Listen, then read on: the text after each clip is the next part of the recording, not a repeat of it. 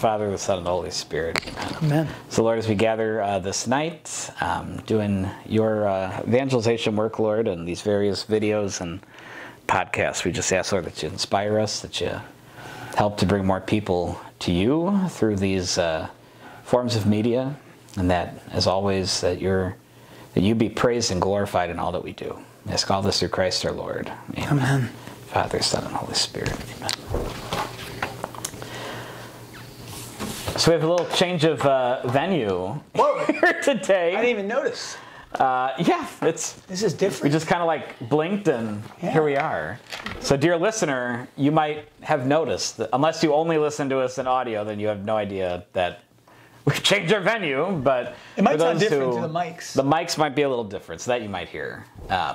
We had a flood, as you're aware. You are not aware, dear listener. We had a flood, the great Chicago flood of last weekend. Was it of September 18th or something? No, that's correct. It's going to be called the Great Chicago Flood of last weekend. Forever. Forever. The Great Chicago Flood of last weekend. We got 2 inches of water throughout Unity Hall. That's our church basement. Our new elevator flooded. And it doesn't even work anymore because it all got flooded. And our rectory basement, where we normally film our podcasts and record, got a lot of sewer water, and so it stinks down there. So say a little prayer for Valerie, because that's where her office is. And our convent basement got flooded. It was just... But not the school. The school did not get flooded. Praise God. We just put a new cafeteria in that basement. But so you might be seeing us here for a few podcasts until we get the smell out and the floors changed and see what insurance will cover. God bless insurance. You also got water in your basement. Everybody in the neighborhood got water in their basements. Yeah. Everybody flooded. I got more than 2 inches. Oof. I got like 8. Anyway. And was it also the sewer? Oh, yeah. Yikes. That's what it is.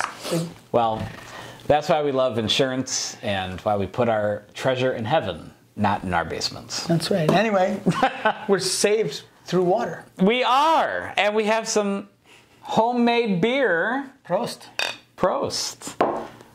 Made it myself. That's delightful, Father. Hopefully it doesn't get you sick. That's delightful. No. Welcome to Ed Talks. I'm Father Dominic. I'm Paul Manerick. And this is where we hope to inspire saints to build the kingdom of God. Amen. And today, we're talking about another topic that was suggested from one of our listeners, Eucharistic Miracles. And so that's what we're going to talk about today. And it just so happens I was in the 6th grade class doing a little religion lesson, and one of the kids asked about Eucharistic Miracles, and I told him to listen to our podcast soon, because there's going to be an episode coming out about Eucharistic Miracles. That's awesome. What prompted the question? We were talking about angels and demons and the afterlife and heaven and the sacraments, and it just, I think he was just trying to get me off topic. And what about Eucharistic Miracles? Prolong your stay so that math class was delayed. Oh, of course, yeah. They don't have to do any of their, homework stuff, things they get graded for. It's awesome. The Eucharist is incredible. It's an unfathomable gift. I may have said that already on Ed Talks. It's just like thinking about the reality of God himself, pouring himself in his fullness into what once was a small piece of unleavened bread. Right. Our Eastern brothers and sisters, it would be leavened bread, but it's bread. For us, sinful, human, ungrateful creatures to consume him. Right. It's an insanely... And become who we receive. Yeah. I mean, it is... Yeah. It is an act of love that is so profound and so moving. There's no shock that the lion's share of converts to Catholicism are led to Catholicism through the Eucharist. Amen. Although, and ironically, it's also the stumbling block. You talk to converts, it's their biggest stumbling block, and they're the fiercest defenders of the real presence. Because once they get it, they get it. Yeah. That's the beautiful thing about converts, that they didn't grow up just knowing that this is just part of what we do on Sunday, or this is just part of growing up. It's not enculturated. It's something that they really had to believe and really come wrestle with and come to grapple with, And God doesn't, and I think that's the point, right? It is, he knew from the beginning, right? It is such a hard saying. In the beginning, hundreds, thousands of his disciples, his followers, he let walk away because this was a hard saying. And of you must eat my flesh, you must drink my blood, or you will have no life within you. So you've got this going on in the beginning. He knew how hard it was. So he's like, all right, guys, I'm going to throw you a few bones along the way to be like, he's not going to beat us over the head because it's not the way God works, right? He's not going to just every time. He makes an invitation, offers it. It's up to us and our free will to choose to follow. It would be, right. It would cheapen our assent to all of his glory and all the magnificence that he has, and to that request of his to love us in a reciprocal way, like he loves us, for us to love him back. And these Eucharistic miracles point the way occasionally through history. He's like, now I'm going to give you a glimpse here, and I'll give you a glimpse there. And it happens all over the world, which is really cool too. We're going to talk, and throughout time it's happened. And we're going to, should I start with the oldest one? Yeah, start with the oldest one, then I got some new ones. Let's start with some Eucharistic miracles. Yeah, so the coolest thing about, so we actually, our first RCIA meeting, talking about converts, our first RCIA meeting of the year in September, Walt, who's new to the parish, but is a convert himself and went through RCIA, loves the RCIA program, and now he's joined our team here with Sarah Pelrine. We were talking about the Eucharist, and he was like, oh, there's this great miracle from Lanciano in Italy. Tremendously old. Of course from Italy. Of course from Italy. This is the only Italian one we're doing. So just don't get excited. I know it's the only Italian one. I know. I mean, there's lots of Italian Eucharistic miracles. It's the only one we're talking. So this happened over a millennium ago. Over 1,000 years ago this happened. We don't know the precise date. But essentially, the Eucharist transformed into human flesh during the Mass. And people were freaking out, which is an understandable reaction. I know I would. I would freak out. I know I would. And I believe in this stuff. And I know it happened. But I would also freak out. And you're like, so dear listener, you're thinking, it's happened like over 1,000 years ago. Some people in Italy freaked out about, okay, I'm not buying it. We still have the piece of flesh. They still have it. Oh, they sure. still have the piece of flesh, and it's kept. And it's not like, okay, it's behind. Once a century, for the last 5 centuries, scientists have been like, let's take a look at this thing. And every single time, as science advances, the reality of what is there becomes more fully understood, to the point where now we understand that it is actually heart tissue. It's human tissue with real blood, and it's from the heart. So in 1981, right? This is the most recent investigation. Study. Yeah. And what year did it actually happen? We don't really know. 7th or 8th century. Okay, all right. Because we don't know, because records at that point weren't as closely kept as we do keep them now. But yeah, so series of microscopic findings taken as a whole, then this kind of completed this image of this is from a human heart. And here, Professor Linoli, who did the 1981 inspection, he added one last penetrating observation. If the flesh we venerate today had, in this church in Lanciano, had undergone rigor mortis, meaning that it had died, evidently at the time of the original miracle, it would have been alive. In fact, rigor mortis begins 1 to 3 hours after death and ends 36 to 48 hours later. And so the idea is that this flesh had been alive and it went through rigor mortis, and it's crazy that this is like so it's small now because it's kind of mummified at some level, but if you reverse the process, it's like a whole heart, which is wild. Really? Yeah, it's crazy. That's awesome. Yeah, the current size is smaller than one of the. And just think of all those haters that say that the church and science don't get along. Yeah. A bunch of horse hacking. I mean, it's awesome. This is awesome. Yeah, super cool, amazing. It's still there, so if you go to Lanciano, Italy, you can venerate this amazing Eucharist. That's cool. So that's the oldest one. What's the most recent one we got? Most recent, of the 6 we're talking. We're going to talk about 6. So the most recent is 2008 in, forgive my use of the Polish language, in Sokolwa? Yeah, Sokolka. Sokolka? But the L is not done that way. The L is supposed to be a W sound. Yeah, it's like the L with the line through it. It's S-O-K-O-L with a line through it, K-A. So for all of my Polish brothers and sisters, my apologies. But this 2008, I was 18. Were you like 40 by then? 64. I was 64. Yeah.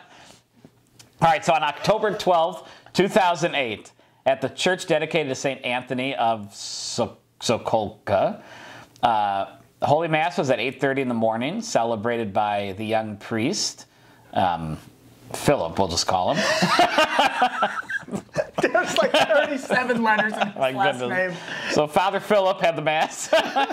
And during communion, unknowingly, a host falls from the hands of one of the priests, and a woman kneeling, ready to receive the Eucharist, makes him notice it. The priest remains paralyzed from fright, and believing it was dirty, places it in the vasculum, which must be like a ciborium of sorts. Oh, a small silver vessel which contains... Oh, I figured that had a name. I didn't know that's what that was called. Wow, say it again. Tell the listener. Vasculum. So we have it next to our tabernacle. It's a little... Ours is glass. This one is metal. But it's next to the tabernacle for you to dip your hands in it. It's a dish with water in it. So you dip your hands or your fingers in it after you distribute Holy Communion. So if there's any particles of the Eucharist on your hand, it'll dissolve instantly in the water. I know they had a name, vasculum. I'm going to remember that one. So they have a metal one. We have a glass one next to our tabernacle. So the priest laid the host in there, thinking it was dirty. And then at the end of Mass, the sacristan, Sister Julia Duboska, that one I could say, she took the vasculum with the host in it for increased safety to pour it into probably the sacrarium. Oh no, she was going to put it into a different vessel later, but she locked it in the safe. And then, he's done. Okay, the wording just gets smaller. All right, a week later, on Sunday, October 19th, around 8 a.m., Sister opened the safe and found the host almost dissolved in water, but with some strange red clots in the center. She immediately called the priest to show them what was discovered, and the hope that the host mostly dissolved, but a piece of the consecrated bread was left tightly, and then they moved it into the tabernacle of the rectory, and they left it there and placed it on a corporal inside the tabernacle. And then a few months later, they took a sample of it to be examined independently by two professional histopathologists at the University of Bialystok. I couldn't pronounce that right. But anyway, I think Bialystok and Histopathologist. Histopathologist. And they issued a common declaration which states the sample sent for evaluation looks like myocardial, that's the word I was thinking of, myocardial tissue. In our opinion, of all the tissues of living organisms, this is the one it resembles the most. Cool. Isn't that cool? 2008, piece of host falls on the floor, put it in some water, and then a few days later, it has blood within it. So, great segue into the second oldest one that we're going to look at today, because it happened in almost exactly the same way. So in the 14th century in France, Blanneau, France. So in many traditional churches today, this is still the normal way of receiving the Eucharist, which is to approach the sanctuary and kneel down at an altar rail and receive. Everyone kneels side by side. There's not like the line that we are used to here at St. Edward and in most kind of Novus Ordo masses throughout the world. And the priest will distribute the Eucharist, and an altar server will hold a paten underneath to catch if the host falls. So the priest was distributing Eucharist, and as the priest is distributing the Eucharist, he comes to the last woman to receive that Mass, and her name was Jacquette, and she is described as being the widow of a local man there in the parish. And after the priest placed the host on her tongue, he started to walk back towards the altar because she was the last one, but the host fell from her mouth, and it landed on the cloth that covered her hand. She was praying, and the priest was about to place the ciborium back inside the tabernacle, and a member of the parish approached him in the sanctuary and let him know, Father, the host fell from this woman's mouth. And he went quickly back, and the host was gone, and the woman apparently didn't realize that, like, he had misplaced the host and missed her mouth, and she never realized. So she was waiting still patiently with her eyes closed to receive the Eucharist, and he went and he looked, and where the host had fallen, everyone said the host fell on her little cloth. He picked it up, and it was gone. It had vanished, but in its place was a small red stain. And so he took the cloth into the sacristy, and he placed it in a basin with clear water to try to just get the stain out so he could return the cloth. And he washed and scrubbed, and the stain, instead of going away, it actually started to grow and spread. And instead of just diluting and spreading, it became darker and more clear until it formed a blood stain, a deep blood stain of the host, really? in the exact shape of the host. They were terrified. The priest and everyone was like, what is going on here? And someone shouted, this is the precious blood of our Lord Jesus Christ. The priest quickly took a knife and removed the stained portion from the rest of the cloth, and placed it in the tabernacle, this cloth. Cool. And they still venerate it today.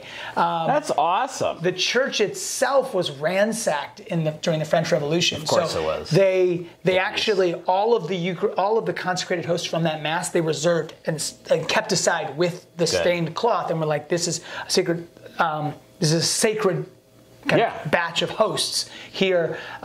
Those hosts were lost during the French Revolution, but some parishioner managed to get into the tabernacle, remove the cloth, and they still have the cloth. So the cloth is still venerated. Praise God. Yeah, super cool.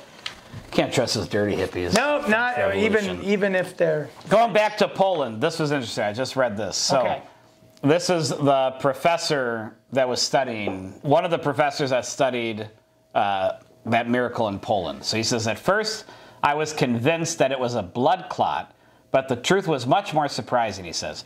Two scientists at Białystok, who for their own independent investigations made use of the most modern optical microscopes and the transmission of electronic microscope,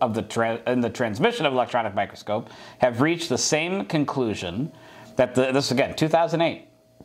The sample examined was neither a blood clot nor blood. It was human cardiac muscle tissue still alive. And something even more incredible, it was a cardiac muscle with typical indications of the final phase that precedes death. Isn't that cool? That's amazing. That's Poland. All right, let's jump a little later into 2006 in Tixla? I'm just going to let you say it.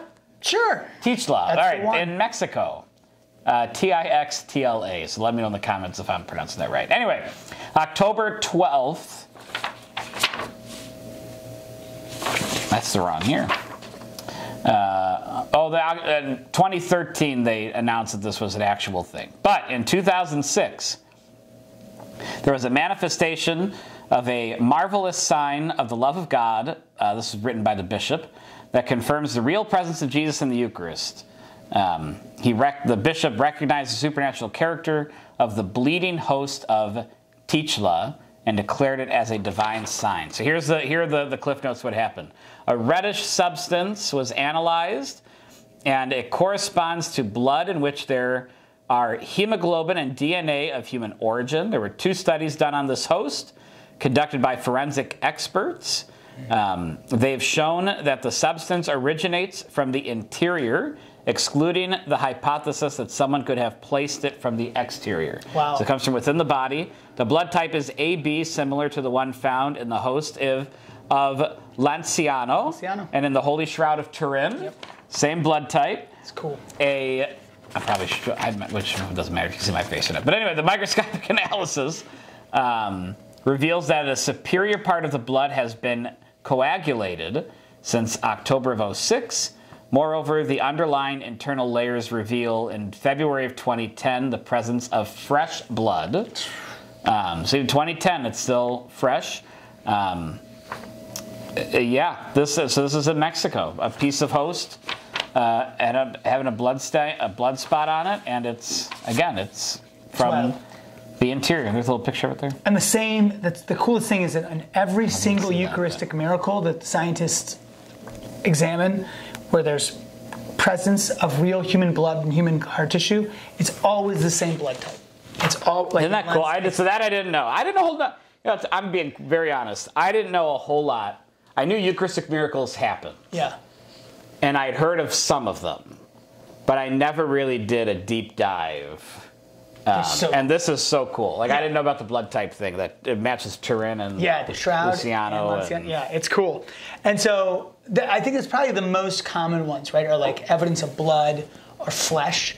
But here's a cool, different one, 13th century in Portugal. And this is really cool. So at Mass, there was a woman who showed up, and she was feeling betrayed by her husband. And she wanted to win him back. And so she turned to the dark side. She went to a sorceress, and the sorceress said, I can do something for you, but you need to bring me a consecrated host. Because even today, and this is one of the most important things, I know you've actually called me up to the sanctuary once during Mass and said, Paul, there was a gentleman, I'm not sure if he consumed the host. Can you go just check? Because it's one of the most important roles of a priest, of a deacon, of an extraordinary minister of Holy Communion, is to ensure that the communicant immediately receives the host and consumes Christ in the Eucharist immediately. Because unfortunately there are dark forces in the world that will desecrate the host, and black masses are real and satanic rituals are real, and they use consecrated hosts and they use Christ's real presence because they acknowledge the power of the Eucharist, but they don't go into Lutheran churches and take the crackers and bread, right? They come to Catholic masses and they take the Eucharist. And so that's what this woman, she was trying to abscond with this Eucharist. And so she did. She was able to take the consecrated host. And that's another one of the reasons why receiving on the tongue is a lot more of a guarantee that this desecration won't happen. So she was able to conceal the host. She must have received it in her tongue at the time. That was how they all received it. And then she quickly put Jesus into her handkerchief, and she tried to hurry home, but she couldn't. It was late, so she shoved it into a drawer shoved him into the drawer in her room, and went to bed, knowing the next day she would bring it. But at night, when her husband came home, the drawer was emitting light. There was light glowing from the drawer. And then he was like, what's going on? And she was terrified. Nothing's going on. It's like, our drawer is glowing. Yeah. And so we went out and got people. More people kept coming, and people kept coming, like, why is that? What's going on? It's glowing, it's glowing, it's glowing. And eventually the priest came, because people were like, this woman's drawer is glowing, and she's not letting us know what's going on. Eventually she broke down. She said, she confessed what she did.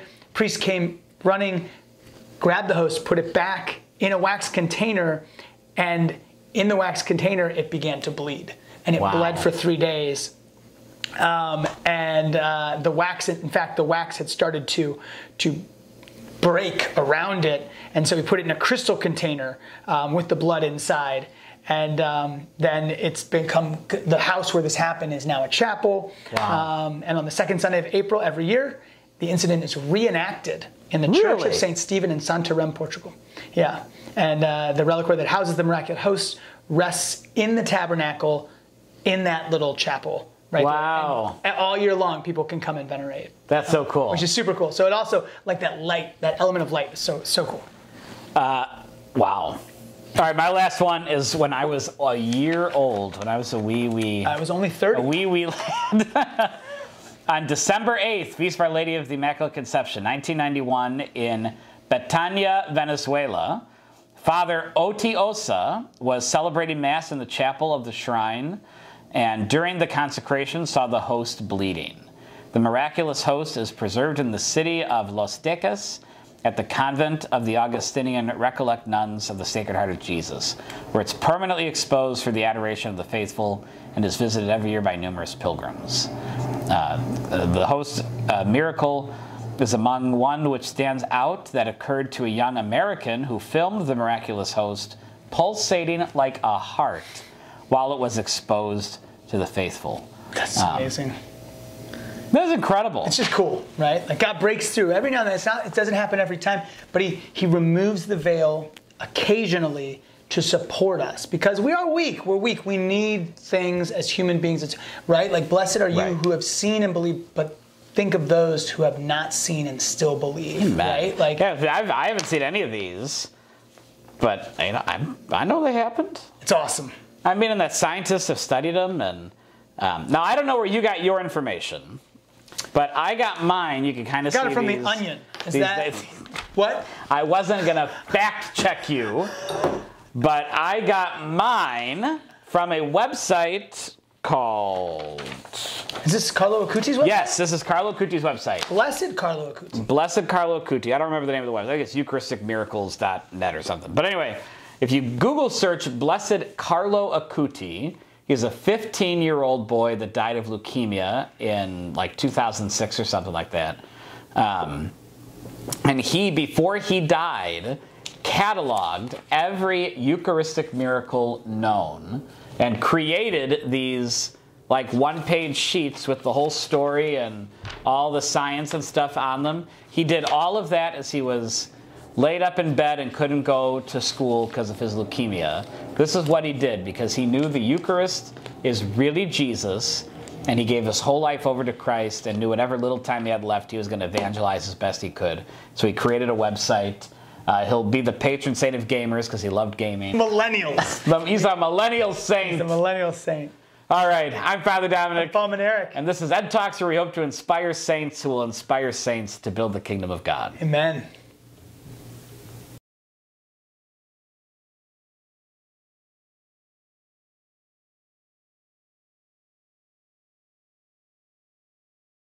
Except after A. Holy just say Sokolka. Sokolka. We don't have that. We don't have many like diehard Poles. Yeah, it was like the L and the slash through it. Okay. Yeah.